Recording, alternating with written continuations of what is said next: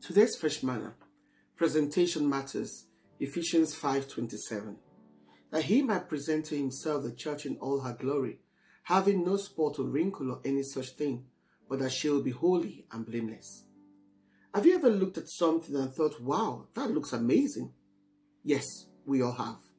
Presentation is one of the most used marketing strategies the real customers in before they can say jack. What is presentation? The act of presenting or the state of being presented to set forth an offering, bestowal, exhibition, display, appearances, semblance, and show.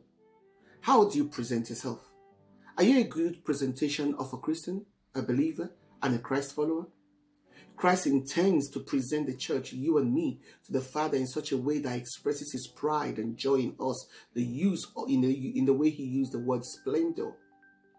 Jesus' presentation of the church and his bride will be magnificent, with splendid appearance and grandeur. Presentation matters a lot. Some of us have to do presentation daily as part of our lives, professional or otherwise.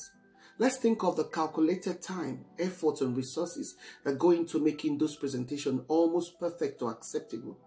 Why is it then that the same diligence is lacking in our presentation of the gospel of Christ? Everything in our lives must be presented to the Father as a presentation offering for consecration, according to Exodus 29:24, that says, "And you shall put all these in the hands of Aaron and in the hands of his sons, and shall wave them as a wave offering before the Lord." When we walk into a shop, any kind of shop, intent to buy something specific, we may notice something else and get hooked on wanting one just because of the presentation.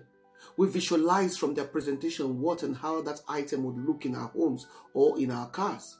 Some of us do a good presentation of our guests at our businesses and at work to do a good job for an earthly boss that we would never do with the Lord of hosts. When Moses met with Pharaoh in Exodus 10:1 to present the request for the release of the Israelites, he had to do a good presentation of his boss, the Lord of hosts, the God of Israel, to get Pharaoh's attention. Have you made the plans on how you will present the Lord and his kingdom in the new year and beyond? Everything about you must be part of your presentation. Your looks, appearances, clothing, manner, and speech. Everything should be used constructively to present the Lord to the people around us. First, according to Hebrews 9:2, our altars must be presentable to the Lord with a showbread for daily communication with the Lord, communion with the Lord. Our altars must be good representation of our intimate relationship with the Father. When we meditate on 1 Corinthians 12:23, which says, "And those parts of the body which we consider less honorable, on these we bestow the greater honor, and our less presentable part become much less presentable." This is how we present parts of our bodies that we think to be less honorable.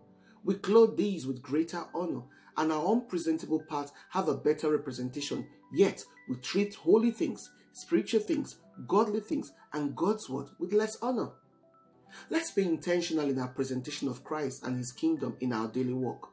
We must not be hypocritical in our presentation of these things that should be intimate and private between us and the Father, as Matthew 6:5 talks about, saying, "And when you pray, you are not to be like the hypocrites, for they love to stand and pray in the synagogue and on the street corners, so that they will be seen by people. Truly, I say to you, they have their reward in full." Let's deliberately present the Lord on an attractive, awe-inspiring, and desirable package through our interaction, communication, and general presentations.